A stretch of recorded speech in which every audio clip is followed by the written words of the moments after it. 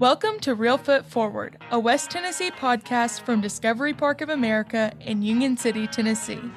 Today's episode is brought to you by our friends at Real Foot Lake.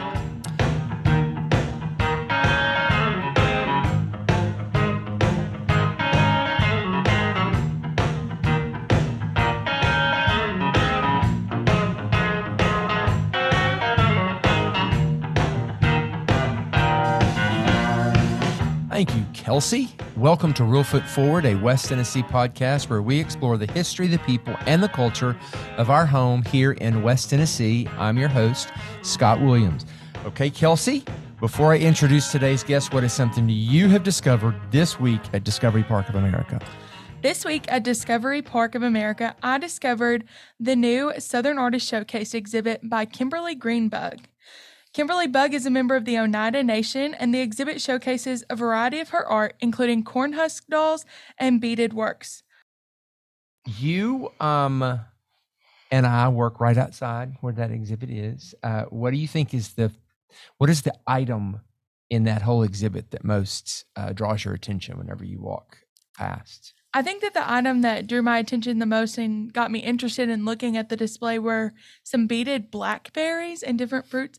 They look so realistic. It was just really interesting to see the work that went into those to make them so realistic. Yeah, people keep saying it's making them hungry for real blackberries. I can understand that.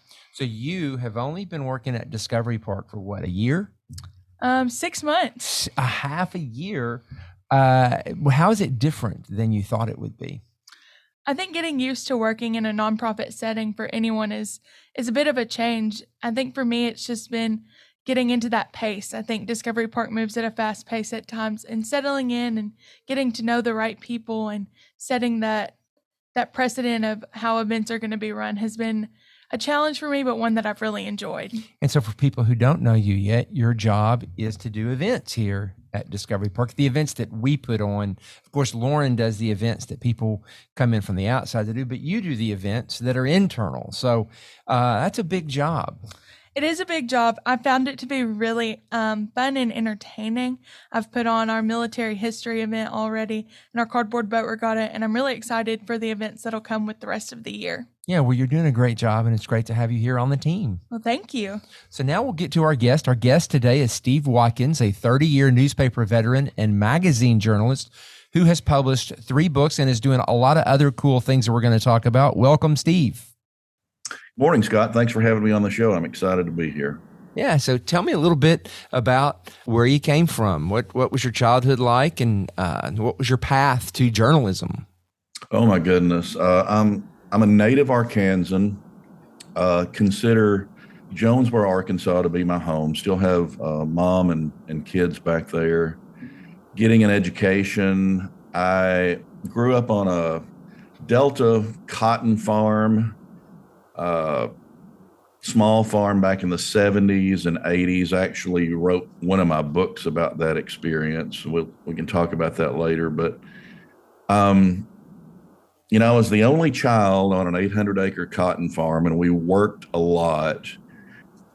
Every once in a while, if things went well, my dad and I got to come over to Real Foot Lake, and we would go fishing maybe once or twice a year. And, even as a kid, I loved this place. I just thought, my goodness, why doesn't everybody come here, And, went through life for 20 or 30 years in the media business. I got into that business, to be quite honest with you, because it's the only talent that I have is writing. I'm not gifted with the gift of art or the gift of engineering or architecture or anything like that. The only and thing. At what point did you realize that you had the gift of writing? Good question. Probably around the 7th or 8th grade, I remember going through an exercise in an English class, and for whatever reason, I chose to write a letter to President Jimmy Carter. And weeks later, there was a response to that letter. He had signed it. Of course, it was written by some staffer, or whatever. But my mom thought that was the coolest thing, that President Carter would respond to a letter. And from that moment, there was just a real encouragement from her and from other teachers in school. And when I went on to college, I sort of chose journalism by default. Like I said, there wasn't, I didn't see a lot of other alternative pathways. And to be further honest with you, I never really considered it to be anything special. It was just what I did. And it wasn't until at some point in my 40s that I realized what a precious gift it was. Back to getting here, how we got here. My wife and I have done a number of things. We've run some small publishing companies. We had a small ranch over in the Ozarks for a while. Last year, suddenly, we thought we were in our forever home in the Ozarks, and life circumstances shifted in such a way that we ended up selling everything we had in Arkansas. And it was like one of those moments where you have, one of those unique life moments where you realize you've got to reset. You've got an opportunity to reset. And came over here, drove around one day. We were really lucky. We found a couple of pieces of property here on Lake Drive around Sandburg.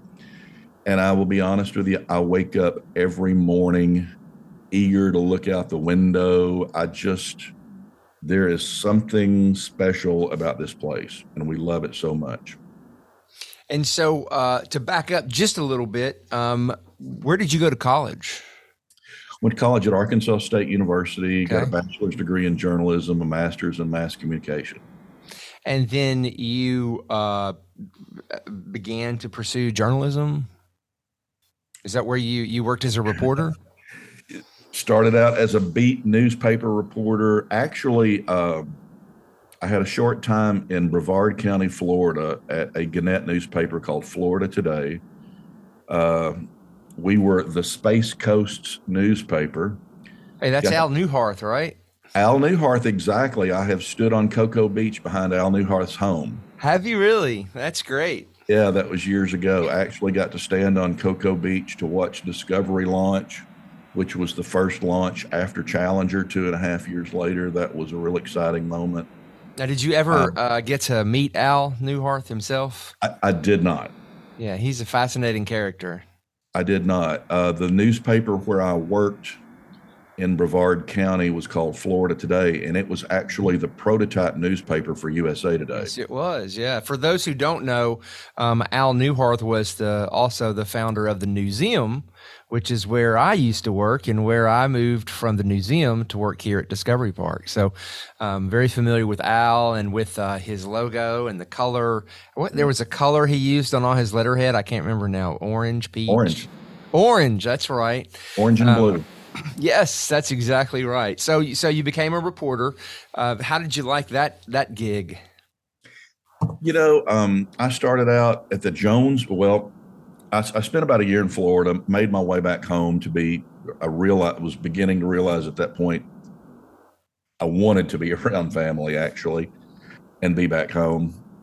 And spent a decade at the Jonesboro Sun newspaper over in Northeast Arkansas. Beat reporter, covered politics, higher education, business. And again, it was not, it never really felt like anything special. And what I didn't realize through that process is how many people I was meeting along the way. And I had known, this is a weird thing, but I had known from the age of 14 what my dream job was. And my dream job was to be a press secretary for a member of Congress. And in 1997, I was doing some political interviews with candidates for Congress, met a candidate in the 1st Congressional District by the name of Marion Barry, which is interesting because simultaneously there was a mayor in Washington, D.C. named Marion Barry who had a real problem with cocaine. Mm-hmm. And so you can imagine the name issues that we had to overcome in that campaign. I mean, I was looking at your bio, and until you just now said that, I thought you had actually worked for the cocaine Marion Barry. So. No, did not work for Mayor Barry, worked for Congressman Marion Barry of the 1st Congressional District of Arkansas. He passed away 2 weeks ago. Oh, you're kidding. That's too and bad. and was a huge mentor in my life. But we met, we're very like-minded. He needed a press secretary. He invited me to come on board for the campaign. And in spite of ourselves, we won that election. And I got to spend several years with him doing that work, went on to be his district director. And gosh, at 30 was living the dream job. That's great. And then did you continue after that working for any newspapers and in the journalism biz? I landed back at Arkansas State University as director of development. I oversaw the fundraising program at Arkansas State. We had an endowment of about $42 million. And we had a team of 10 people that raised about $6 or $7 million a year. Did that, and it was another kind of turning point in life where I just really felt the need to pursue some things on my own. And I left a great job to create a small publishing company in Northeast Arkansas that published monthly publications, annual publications, quarterly pubs on arts, philanthropy, society, and that kind of thing. Now, about what year was that? This was that transition from Arkansas State back into the publishing world was around 2005, 2006. Okay. I'm just thinking about the evolution of ink on paper and, how things have evolved. And, oh, my goodness. They've evolved so fast in the last 20 years. I was just curious about which time of the evolution that was. So things were starting to evolve during that time. They were starting to evolve during that time. And for a small business person in the publishing industry, many of your listeners may recall that there was this little event in 2008 called the Great Recession. We had built an amazing business in Northeast Arkansas that I watched go completely into the tank in an incredibly short period of time. I literally lost everything I had. I lost everything I had. Ended up going through a divorce, went into a pretty dark place for several years. And that is ultimately how I ended up in Spain on the Camino de Santiago, which launched a whole nother chapter of life in the literary world. Yeah, I'm very fascinated with that. And I'm sure a lot of people listening don't know exactly what that is, or they may have heard of it. So will you talk a little bit about that pilgrimage and what that was all about and what it meant to you? My goodness, it was, I hope I can talk about that without getting too emotional. Had the Great Recession in 2008. For several years, it was for the first time I'd lost everything. And I'm a pretty driven guy. I'm pretty A-type. I mean, on the personality profiles, I'm kind of one of those guys who's always moving ahead, looking forward. And for the first time in my life, I didn't know what tomorrow was. And that was a very dark place for me to be in. Just coped and managed through that for several years. And it sounds kind of trivial, but I watched a movie one night called The Way. It's got Martin Sheen in it. And it's about this pilgrimage experience in northern Spain called the Camino de Santiago, which is translated the Way of St. James. Pilgrims have been going to northern Spain to the Camino for 1,100 years. Its roots are in the Catholic Church.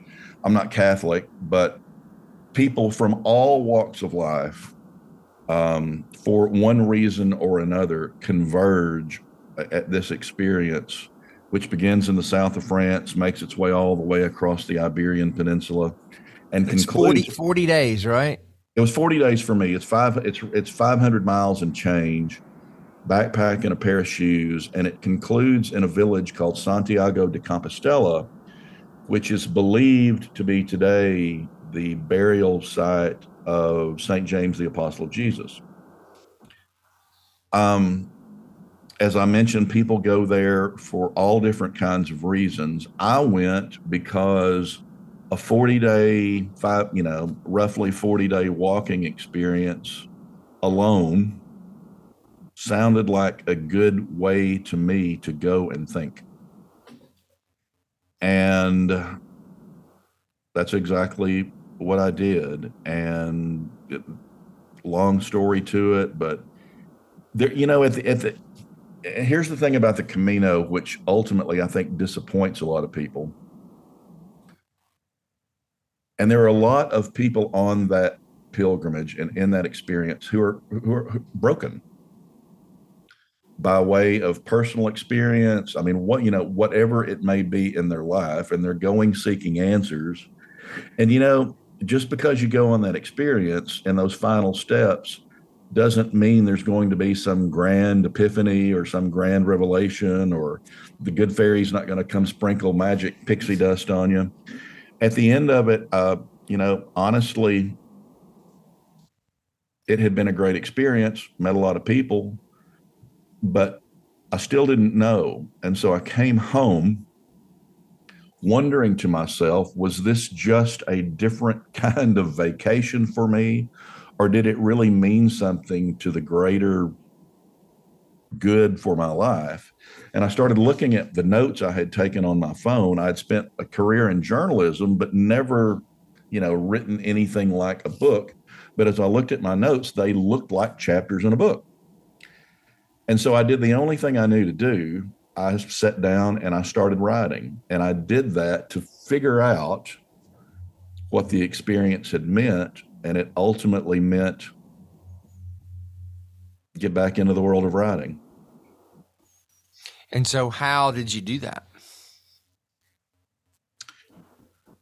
The only way I knew how. I sat down, I made a few notes, I created an outline, and I really just started telling the story of what had taken me there, what the experience was like. And in that manuscript, I was very transparent about my brokenness. And so the process of writing that book was a really good healing experience for me. I got the chance in a few months after it was published. A friend in Franklin, Tennessee had invited me to, he had a friend who was the marketing director at an REI store in Franklin. They had just opened up, invited me to come do a presentation there. I did it. It was great. That was on a Saturday.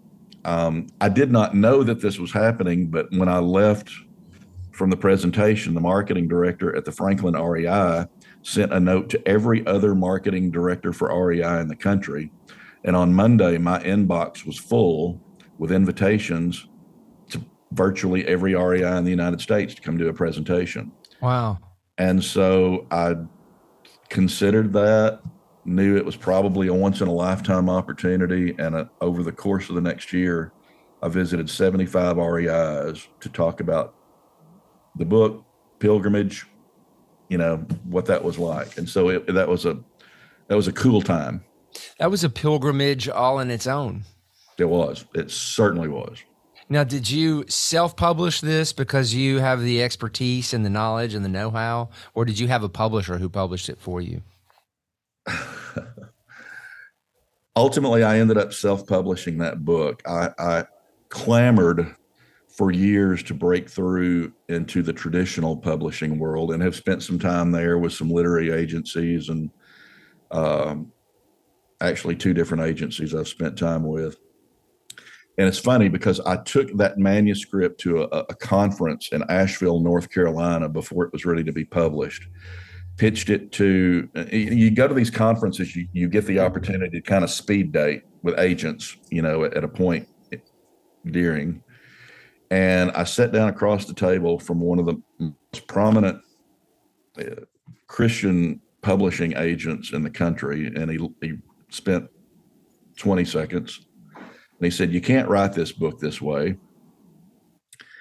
And ultimately, the next year, that book was named Nonfiction Book of the Year at that very conference. So there's a little bit of redemption in that.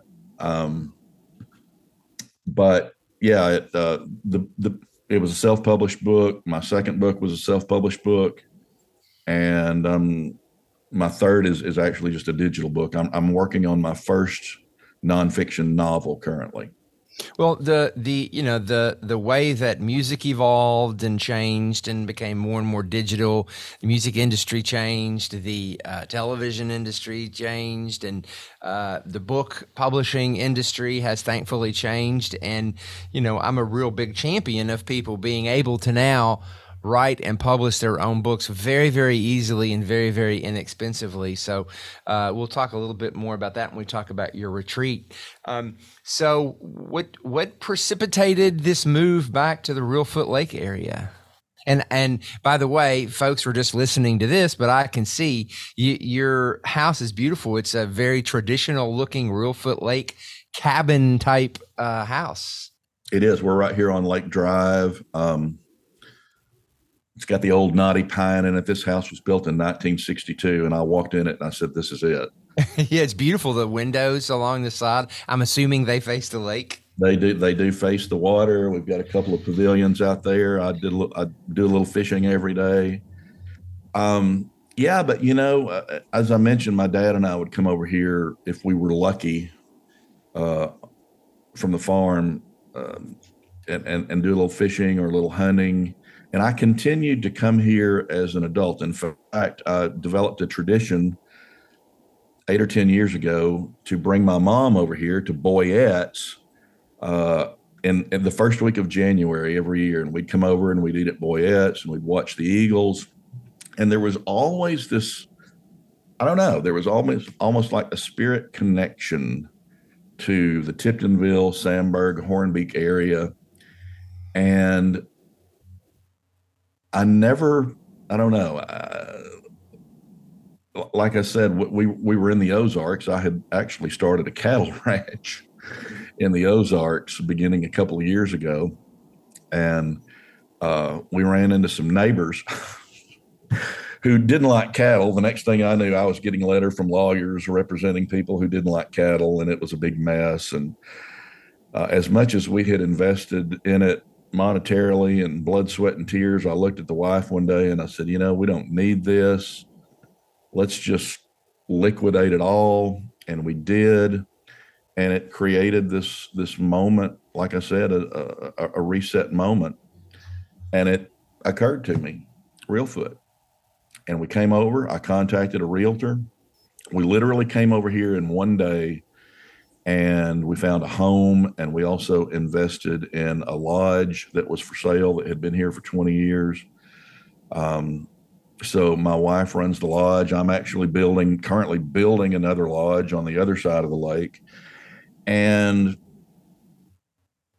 the thing that I love here as much as just, the aesthetics and the beauty and the fishing and the hunting, the people here are so nice. Everyone has been so friendly to us. I mean, we've just been welcomed into the community and got great neighbors, and life is good, man. It's just, we love it here. So what's the secret? A lot of people find challenges in their lives and sit and ruminate and never get out there and make changes. You've pushed the reset button multiple times in your life. What's the inspiration that you have, or what's the secret? Help out the people that are listening that are in a place now where they're sort of frozen. Boy, Scott, that's a great question.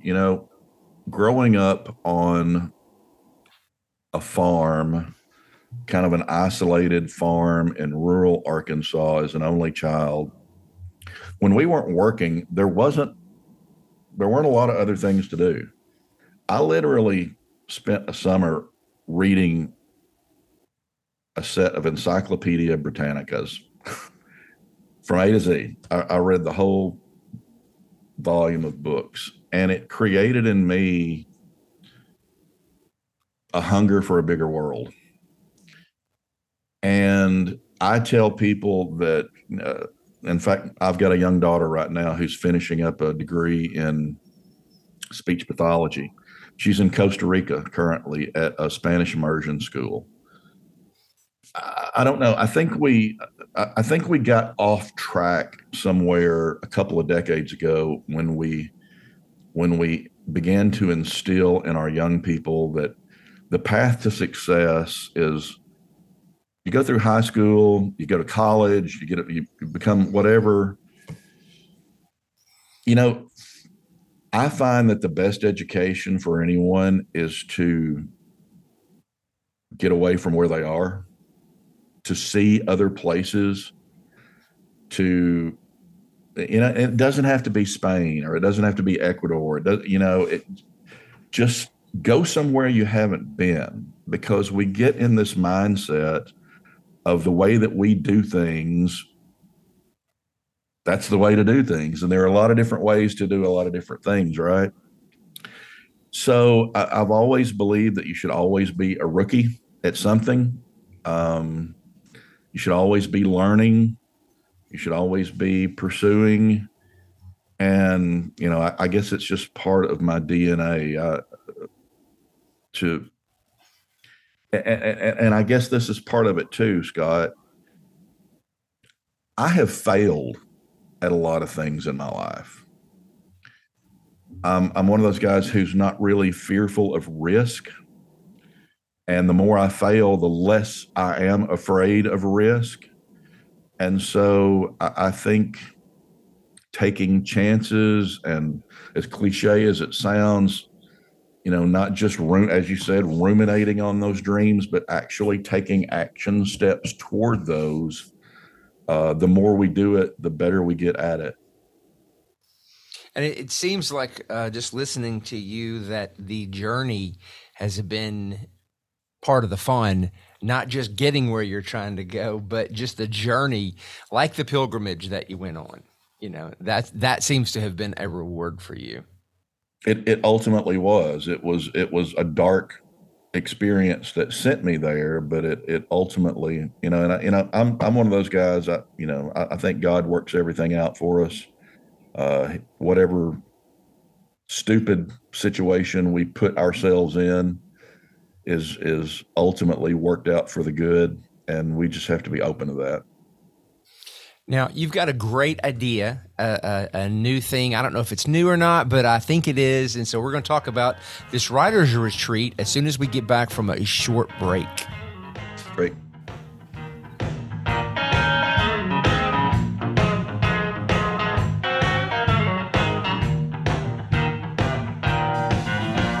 Reelfoot Lake is a natural wonder famous for its bald cypress trees, nesting bald eagles, and waterfowl of all kinds. From Reelfoot Lake State Park to Lake Isom National Wildlife Refuge, a visit to the area provides a whole world of nature to discover. You'll find year-round hunting, fishing, birdwatching, canoeing, kayaking, hiking, and more. To plan your experience, visit reelfoottourism.com. I hope you're enjoying the Reelfoot Forward podcast from Discovery Park of America. If you are, please be sure to subscribe, rate, and leave a positive review on iTunes, Spotify, or wherever you listen to podcasts. It really does help us get the word out about Discovery Park of America. Okay, so welcome back to Reelfoot Forward. I'm here with writer, journalist, businessman, farmer, ag, cow raiser. You've got a whole lot of titles in your past, but the thing we're going to talk about now is this weekend retreat that you're putting together. So now you're also joining us here in this region in the tourism business in a way. You're going to be bringing folks in for this really interesting event. Tell us a little bit about the Writers Retreat. On September 21st through 24th, we're going to host a retreat, not a conference. I'll talk a little bit more about the difference that I see in that in just a moment. But one of the first investments that my wife and I made here was at a place previously called Hobie's Lodge, which had been a hunting and fishing lodge for 20 years. We were fortunate enough to meet the owners. The timing was right. He was selling. We bought it. It's a beautiful venue right here on Lake Drive on the lake. You can literally step out the back door and watch the eagles swoop down and see. I mean, just it's a really pretty place. I have had in my literary life, I've had an associate for about 10 years now. She's been my editor throughout my career. Her name is Beth Chacino. Beth lives in Seattle. And back during the COVID era, Beth and I came together to do a 4-day class, Zoom class on self-publishing. It went really well, and we had kept it in the back of our mind that we might do this something similar together again one day. Beth and I have 3 or 4 memoirs published between us, and we thought, why don't we put together an event where we talk about storytelling as it relates to memoir. So many people, over the course of their life will be told, oh, you've got a great life story. You ought to tell that story. You ought to write a book. You ought to do this. You ought to do that. And that's great. But there's a lot to it. And there's a lot to think about in the process of publishing a memoir. There are different reasons to write a memoir. And I tell people that one of the first things I tell them when we talk about this is that despite what someone else may have told you, one of the first things you need to know for yourself is why. Why are you writing this? There are different reasons to do it. None of them are wrong, but the knowledge of the why guides the process. If I'm writing something that I just want to preserve for my family, that's a different story, or it's a different process than thinking that I've got a message that the bigger, greater world should hear, right? So anyway, Beth and I decided that we would take advantage of the beautiful fall in Tennessee and that we would do a retreat, not a conference. Our lodge will accommodate about 12 people comfortably. And we wanted to create an intimate event where we could literally spend a lot of one-on-one time with aspiring writers, talk about, specific things as it relates to their work in progress or the project that they have in mind. And we're finishing up the promotional materials on that now. I think we'll go public with it in just a few days. We're limiting because we want it to have a personal, intimate feel, and we want our participants to have that kind of experience. We're limiting it to 12 people. And what will they experience when they come, whether they drive or fly into Memphis and come? Right. Tell us a little bit about what they can expect. They can expect a very relaxed atmosphere in a very scenic place. And because I have experienced this on similar retreats before, it is a unique experience for everyone to be housed or to be lodged at one place. You get to make friends. You get to have deep discussions about your work. And hopefully you leave this experience having made a lot of friends, having made connections, having learned. We will have throughout, we'll begin on a Thursday night, we'll conclude on a Sunday. And throughout that time, we're building in a lot of time for experiencing, this beautiful place. But Beth and I will teach classes that will address things like, what are the elements of a memoir? What, your brain actually works a certain way as it relates to story. The brain almost wants a formula when it comes to storytelling. And when we're talking about memoir, those stories are best told when there is a protagonist who is dealing with a problem and works through that problem over the course of story. I will do a class on voice, which, voice in literature is one of those things we know when it's there and we know when it's absent, but it's very hard to define. It's very hard to define what voice in literature means. We will talk about things like, in memoir, we're dealing with real people from real places, and we'll talk about how to treat characters, how to fairly treat people, and how people can be unfairly treated. And even just as importantly, how to treat yourself fairly in that process. We'll talk about how to bring readers into a scene. We'll talk about things like plot. I'll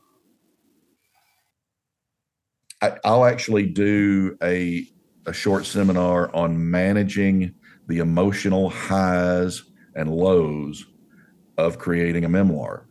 I will never forget the process of narrating my second memoir for the audiobook. And because that was also a very transparent book about a relationship with my father and the circumstances that our farm found itself in the 1980s, I was literally, I think I did 16 2-hour sessions in a studio to record that book.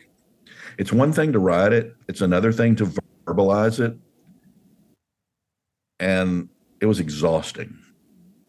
I'm curious, did you find things when you read it out loud after you had written it that you thought, I wish I had written that differently? I think probably I occasionally stumbled on a place where something could have been done differently. If you listen in the right places on that recording, you'll actually hear me choke up a couple of times. I made the decision in the editing process to leave that as it was, because I thought it reflected the gravity of the moment. Well, God bless you with a good reading voice. So, you were fortunate to be able to read your own memoir, which makes it even more poignant, I'm sure. Yeah. One thing I notice is that part of this is also going to be what to do once you've written the memoir and the publishing options. I think a lot of folks don't understand what is out there now for them to be able to publish their own book instead of, a lot of people may think, well, I'm not going to be trying to pitch my books to a publisher and an agent, and that all seems intimidating. But now, thanks to self-publishing and Amazon, it's really been put in the hands of anybody who wants to publish. It has been, as you alluded to early in the conversation, the publishing and literary world began to undergo some radical changes 15 or so years ago, when the brick and mortar stores began to get out of business. Authors literally had to become the entire team, or to understand how to manage a team over the course of several years. And I'm one of those different kind of guys. I love to sell as much as I love to write. Because of my background in communication, I also had to learn as things change. I had to learn about communication platforms and which elements of the platforms you put together to kind of build a tribe, right? As authors, we became responsible for, we're the leader of our sales team. So you want to have this great sigh of relief at the point where you actually get a book on a shelf, right? But there's a whole nother aspect to the business following, when it comes off the press. And we'll talk to people about building that tribe and how you can experiment with different, social media platforms to build a unique platform for yourself. And all of that really relates to understanding who your audience is. Just because, there are people out there with, 250,000 followers on Instagram doesn't necessarily mean that my work appeals to the people who are on Instagram. So you have to kind of learn that. You have to begin to build a database for yourself. Lots of different aspects to there's the art of publishing, and there's the business of publishing.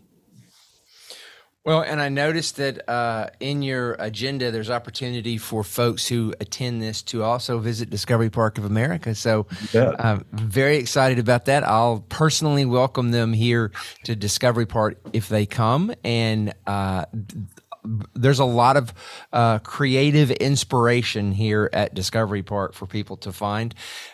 So if somebody's interested, where can they find more information about the retreat? You may email me. My email address is steve@steve-watkins.com. Or you could go to our lodge website, which is realfootsportsmanslodge.com. And there is a tab on the menu labeled mini conferences. And it will guide you through the process of maybe becoming one of our 12 participants. Fantastic. This has been so interesting. And if you're willing, I'd love to have you back on after the conference to hear how it went and get some more details about it. You bet. I appreciate you having me. I've had the chance, Scott, to visit Discovery Park twice since Dana and I have moved here, and I was literally just talking to a neighbor this morning about Discovery Park and what a gem. I mean, what a gem it is. You guys do a great job over there. Congratulations on all that work. It is something for this region to be so proud of.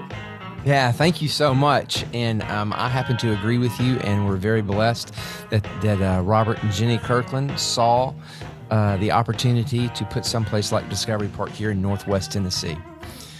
Thank you to all you listeners who have joined us today at Discovery Park of America. Our mission here, as we were saying, is to inspire children and adults to see beyond.